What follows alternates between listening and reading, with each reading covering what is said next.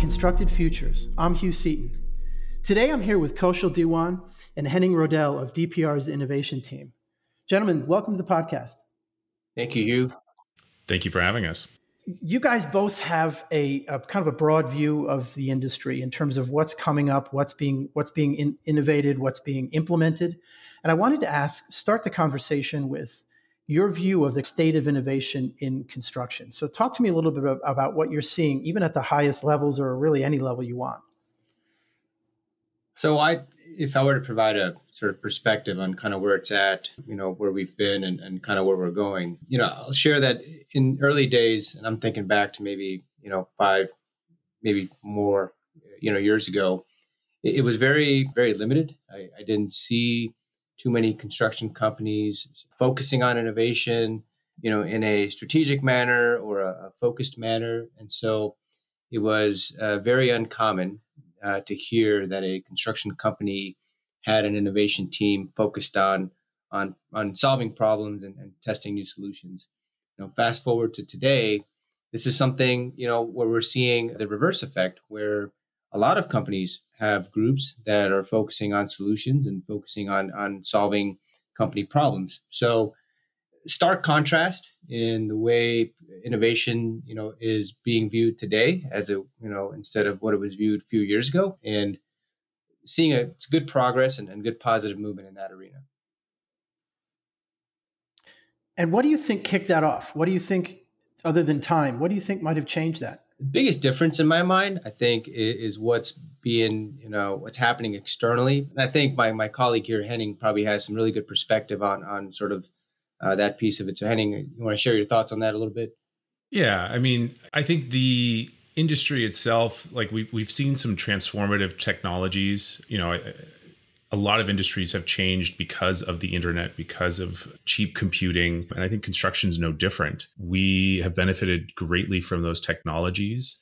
And, we're still going through quite a bit of digital transformation, but you can't pass up the effect that building information modeling, virtual design, and construction in general has had in our industry. And I think that was sort of a catalyst for a lot of companies to start looking inwards and saying, okay, well, if this is happening, what else can we do?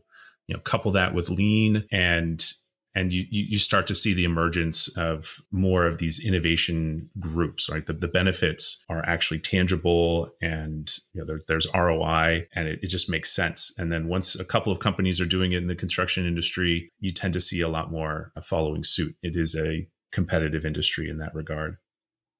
And how did DPR start your innovation, like as a formal thing instead of people, VDC teams sort of driving some innovation? But how did you make the decision to turn it into a formal internal discipline? This is something, Hugh, that starts with our one of our 4 core values. Ever Forward is a DPR core value. So basically, all simply stated, it's challenging the status quo, right? It's trying to improve on best practices and standards. And in the early days, DPR used to have a program known as the Opportunity for Improvement, OFI program. Mm-hmm. And it was a very simple process. It was a note card that allowed any employee to suggest an improvement to a process they felt was broken. And this was in our early 90s. This is when the company was still young.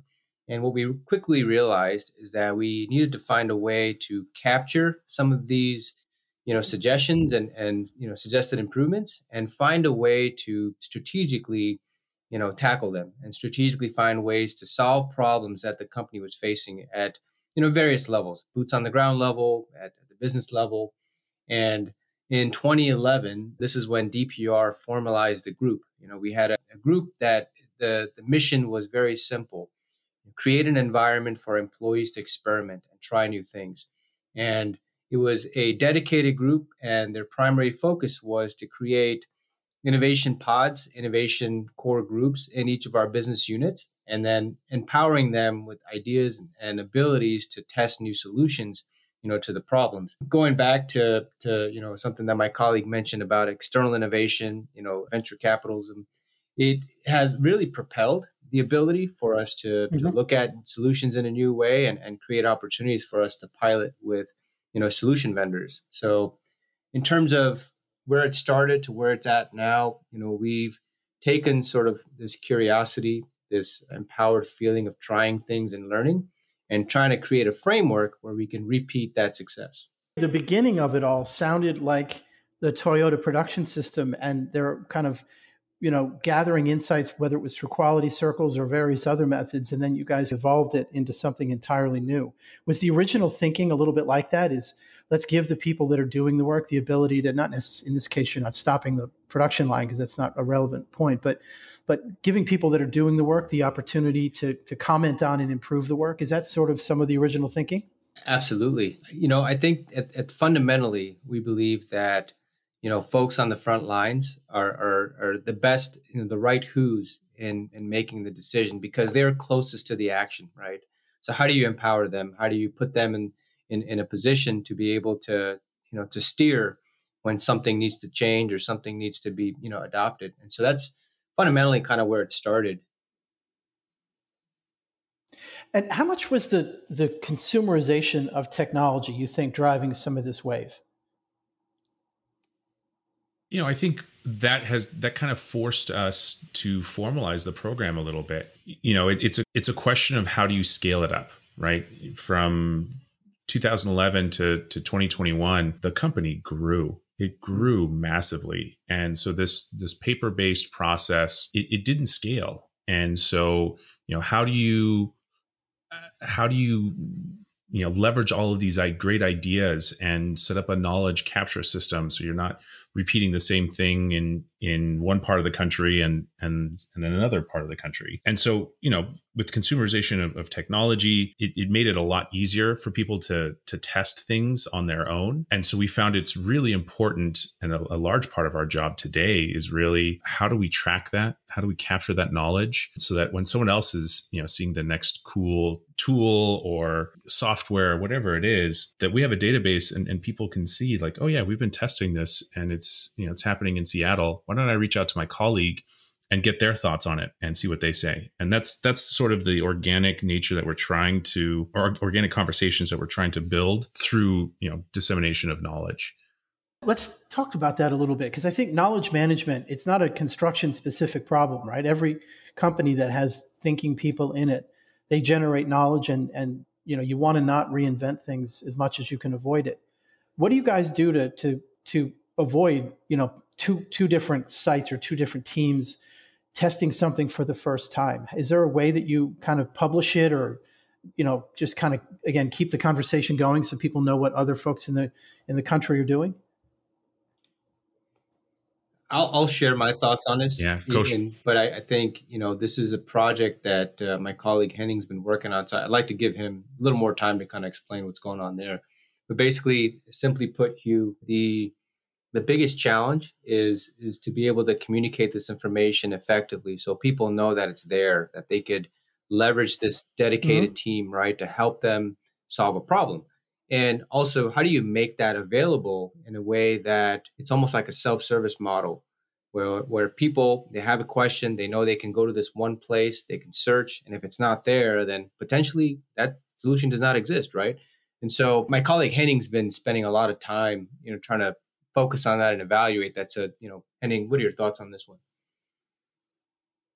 Yeah, this is something that I noticed kind of early on when I joined the team in 2019. We had certain pilots happening across the company, and I wanted to just learn more about them. And it was as easy as picking up the phone and calling the right people. But I was starting to wonder to myself, like, is anything slipping through the cracks? We're a large organization, and so we had this sort of back end system for funding requests. Another large part of our job is just removing barriers so that when people have an idea or have a passion to change something, they're not bogged down by bureaucracy and funding. So we had that back end process, and I thought we could improve upon it and turn it more into a, hey, what's happening around the company, make it easy to search, because, vendors being vendors, they have their sales and marketing teams, and they're not going to email just one person.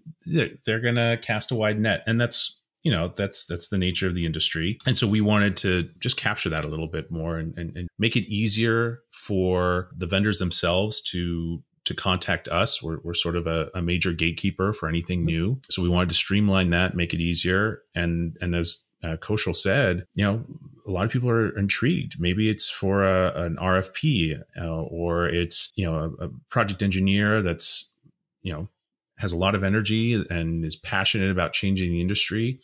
And, they don't have to start at square one. They can learn from their other colleagues that are in the same boat. That's amazing. And, that sort of knowledge base can grow to the point where it's almost unwieldy. How do you get people engaging with that, right? Because they have day jobs that are often kind of long days.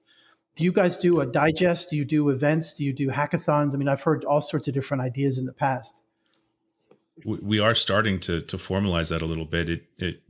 We have demo days now. And so vendors that enter into our system, we look through them and see if there's a good fit. And we invite them to present to our most innovative employees. And that gives us a lot of feedback on what the company needs and is looking for. And it's a good overall session. What I was going to add to that, Hugh, we also realized the power of decentralizing some of the stuff that the team focuses on. And we wanted to encourage others to participate, right? What's pretty clear to us is there are a lot of entrepreneurial thinkers in the company.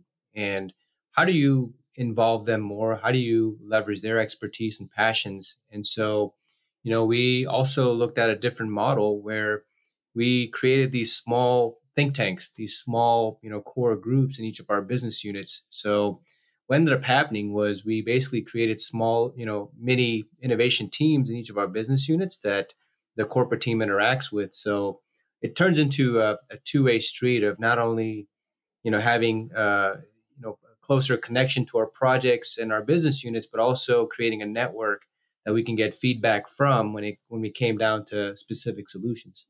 Yeah, the reason I ask, and I really like where you guys went with this, is you find in any ecosystem, whether it's a company or larger, velocity is often the best way to get things out there. There isn't a single, silver bullet, as they say. It's just you have a lot of conversations and, you organize some of them and you make some of them be a little bit more ad hoc. But it's just the velocity that gets the conversation going and keeps it top of mind. I want to ask if you guys, how you think about innovation as a thing you do versus a competence you're building. And obviously both are true. But how do you think of it as a competence of the company as opposed to just activities that are organized? There is an intrinsic piece of this. One of the big things culturally that we try to, get folks to realize is that innovation is not something that you set time aside for. It's not something you can say, oh, I'll do it, 1 day a week or 1 hour a week. It's something that just happens naturally, right? It's a muscle that you have to build. And once you have something, how do you take it, how do you take it to the next level, And we realize that sometimes people need help breaking down a problem. Sometimes they need help in saying, okay, I've got this problem and how do I go about solving it? So how do you apply design thinking skills to go about creating, some sort of a framework or a metric that says, once I'm done with this pilot, that I learned something from it. Henning, I think you had some other good thoughts on this one too. Absolutely. And this is, another fun aspect of our job. It's the coaching of these innovation teams at each of our business units, right? These are folks who are volunteering their time. They've obviously demonstrated a passion for changing their work or the industry and everything in between. And it's fun. We take them through the process, and that's sort of the coaching that we do. So we have set up this sort of identify a problem or a challenge or an opportunity, identify potential solutions, and then let's test them. Let's actually flex that and see if it works. And, that's just a cycle that repeats. And of course, sometimes you get success right out of the gate. Oftentimes, it doesn't work out the way you had imagined, and that's fine. And so that's the part that we have to continue to reinforce. And so for the employees and colleagues who are interested in doing that, they get that opportunity. We offer it free of charge. And it's really fun, especially after you can look back on a year and just see all the work that you've done and all the things that you've been able to accomplish. It's really quite rewarding. I love that. That's really cool. And one of the, I'm assuming both intentional and lucky outcomes of that is you make it a better place to work. So as you guys think about the workforce challenges that right now everybody's facing one of them, but is that part of how you think about this also, is you're making DPR a better place to work to attract the talent that you need and is, there's going to be a bit of a labor shortage for the foreseeable future. I mean, is that part of how you guys think of this, is quality of work and quality of life? Absolutely. And I think, Henning, you probably, since you're new to the company, you can probably, give us your experience and how you feel about this, how it has made you feel about working at DPR. Yeah, absolutely. When I was looking for a new job, I had 2 offers, and it was essentially the same role. And I ultimately ended up going with DPR. And the main reason being, and I think it was Kaushal who was saying this, is, we have the culture, right? Do you want to be joining a company and working against the sort of top management, or, do you have to constantly prove and validate your idea's worth? Or do you want to work at a place where, we find the intrinsic value of your idea, we understand it, and it's more of a question of how do we make it happen instead of why? And that's what sold it for me. And, I hope other people who hear this podcast hear that story, because I think it is a major aspect of working at DPR. You are given a lot of responsibility early on, and that comes with a lot of freedom, and you get to do what you want to do here. And I do believe that attracts the best and the brightest. And yeah, I just really enjoy it. And I think what makes that, what reason I brought it up is it isn't just that you're given freedom to think and make a mistake here and there, but there's an organization that will take an idea and do something with it. Because it's so common in big companies that, your boss says, cool idea. And then what do? Like you had a good meeting and that's it. But the fact that that's why I asked also about knowledge management and how you kind of take this massive ideas that accumulates over time and start to do things with it. And having an organized way to take a good idea and assess it. It doesn't mean it's going to become company policy, but at least it gets a fair shake because there's a process in place for it. So Absolutely. Yeah, that was kind of an open-ended one. So I want to talk a little bit about how you guys look at, there's kind of 3 pieces to this question: is identifying needs that technology might or might not address, and then how you go approach outside innovations, and then, or if you sometimes develop solutions internally. So just starting with the kind of problem identification. How does that typically work? Identification, I mean, it's this is a tough one. You can say, well, let's just build a database and then throw all of our problems in there, and then it'd be easy to identify, what the top problem is, right? And honestly, that's something we're trying to do right now. But I can tell you, it comes in many forms. Sometimes it comes by just way of luck. You're visiting a job site, you talk to a superintendent, and then you realize that he's explaining something to you that's either a symptom of a problem or a problem itself. And then you do many other similar interactions by visiting other jobs, and you find out, hey, a lot of people are facing the same challenge, right? Sometimes problem identification comes by way of data. You start seeing patterns when you see something, the same thing occurring on multiple job sites. And sometimes it's, it's something you just kind of not obvious, but you stumble upon. But I don't know, Henning, I think this is another one of those things where you've kind of spent some time exploring and evaluating. I'd love to hear your thoughts. Yeah. I like to think of it as problems and opportunities are 2 sides of the same coin. And, as Kaushal said, we are trying to build a database here. In short answer, I think we have too many problems that we can solve with our current resources today. And that's true with any large organization. And that's fine. And so it's a question of, okay, where do you spend your effort? And, we're a small team in also a very large organization. And there's a lot of other folks in corporate service that have problems that they're working on. And so it is a question of, okay, what are we capable of solving, and where can we really add value instead of being another cook in the kitchen? So you're balancing that out. But as Kaushal said, that it comes in many forms, and we go out and we interview teams and we ask them, challenges that they're facing. We visit job sites and just have these sort of one-on-one conversations and, cross-reference that with similar people in different roles or amongst each other. And that's enough to keep us busy for the time being. And how often do you find, a company will come to you and they have a solution to a problem you were probably aware of, but they really open up the opportunity to do something differently or something really new? Is that a big part of your process as well? It's not. It happens. It does happen. And, I would say our team is a bit more opportunistic, right? We're happy to have that conversation with a vendor. I think the assumption here is that the vendors themselves are doing their homework as well, right? You're not getting funding based on a whim. You're getting market data. You're doing those interviews. And so the intrinsic understanding is that, they've probably done their homework and we can probably identify it within our company as well. But to say that, hey, this vendor emailed me the day after I just had a conversation with somebody, that does happen, but it's not the norm. Well, what I'm getting from your answer, though, also is something that I hear, but it's nice to hear, really hear it, because sometimes it's implied is outside of an organization, it can seem like you see something that they don't see inside an organization. And I think people that create products and technologies for construction often miss the power of being in the middle of it. And you know what I mean? Like you work at the company, so you see a level of nuance that is really hard to even approximate outside.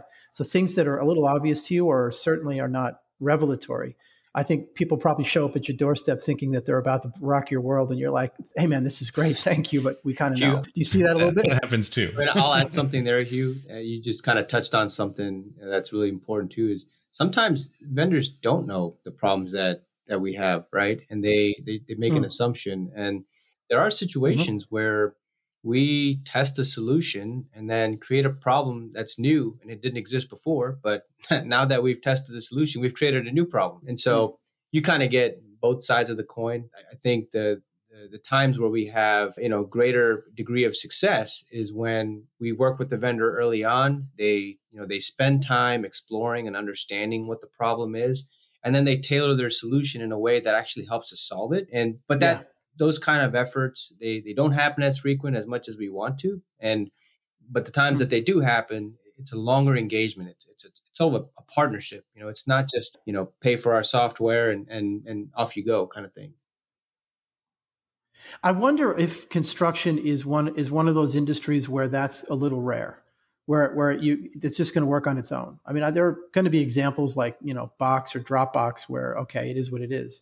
But you just hear over and over again that service is a piece of going to market in construction because of the complexity of the jobs and how there's a level of uniqueness. But you see that in other industries. Medical devices are the same thing. You don't sell a thing without some service. I was going to just make a point there. One thing that I'm seeing and observing, there's a debate whether is it make more sense to invest time and deploy a platform which does, start to finish all the processes, on a construction project lifecycle, or do you invest your time in point solutions that do, one-off processes really well that a platform does not do really well? You know what I mean? So that's a big debate right now, Hugh, of where do companies spend their time? Is it a mixture of both? Is it one? Is it the other? That's a huge debate right now. That actually leads to the question I was going to ask, actually, and that is, outside of construction, the amount of money that's spent on core IT is often higher than it is in construction. That's one of those statistics that gets thrown around a lot. And there's some merit to it, I'm assuming. And some of that is that historically, IT hasn't been, obviously you have, the basics, but hasn't been as important as it might be in some other industries. And one of the things that IT often does is what a platform does, right? Is they create an enterprise bus or some version of that will consume different services and make them available to everybody who's on the system. As you guys think about innovation, again, more broadly and as a multi-year process, is IT growing, do you think? And we're happy to speak at DPR level or even more broadly than that. But do you see that IT is beginning to spend more or be given more responsibility for some of the things you might have expected a platform to do externally? I mean, if I were to speak to that real quickly, I would say, as a company, what I'm starting to see a little more of is every company is a technology company to some degree, right? And as a lot of these solutions come online, as you see, there's also threats in terms of cybersecurity, challenges and whatnot. Yeah. I do see, this area growing specifically for construction. It's ripe for innovation. It's ripe for, improvement. And so, in my mind, I see that growing in the years to come, and it could even get to a point, Hugh, where technology could even change the core revenue of a construction company. Where construction was the bread and butter, right? But that's Yeah. you're now like going into the BHAG world where it could be a goal. Well, when you look at Amazon as an example, I'm not sure that if you asked them 15 years ago if web services or cloud services would be, one of their main drivers of profit, that they would know that. It may have been a glint in someone's eye, but over time, their internal competence became such that they could rent it outside. I don't think it's crazy to think that something like that might happen with a company the size of DPR, where you find some of your internal processes are worth renting out, whether it's to an owner or someone else. Who knows? So I want to end with kind of an open-ended question about kind of projects or directions or kind of initiatives that you're particularly proud of. Right now we've been putting a lot of effort into robotics, and by we I mean that Kaushal and we've been working a lot of different companies, and I'm going to be moving more and more into robotics.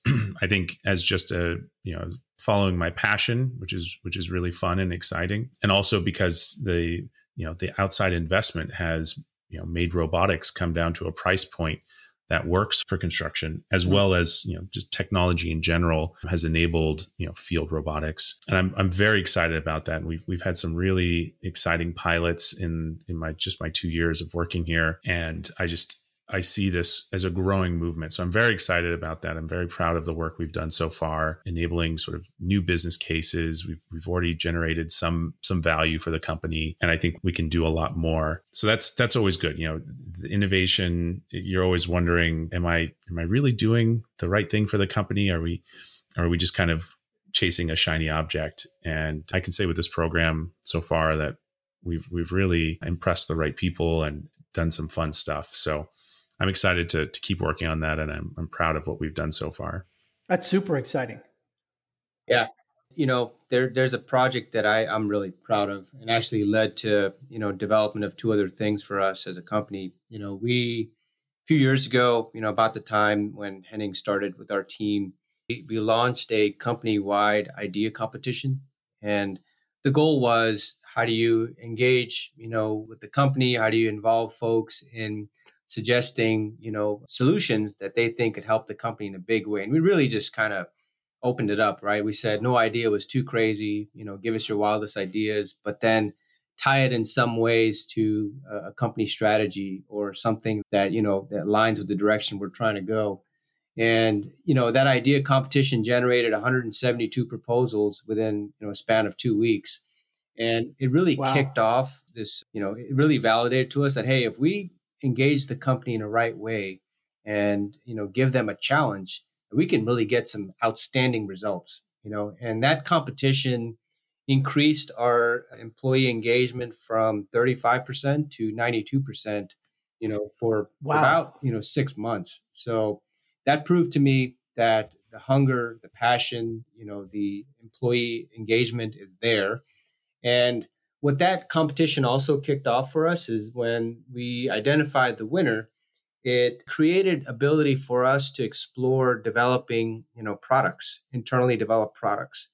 So that kicked off an effort to now, we're exploring product development internally, both not only for the internal customer, but maybe even solutions that we can spin out as commercial products. And then the second thing that was related to that competition, we had a field foreman who, a very entrepreneurial thinker, and he spotted a problem in the field where he was trying to do vertical building control, and there wasn't a product available for him to do that effectively. So what did he do? He designed his own. He took SketchUp, he took a 3D printer that was laying around, and he designed his own product, and he started printing these concrete sleeves that were, voids for that he could use, as he was doing building control.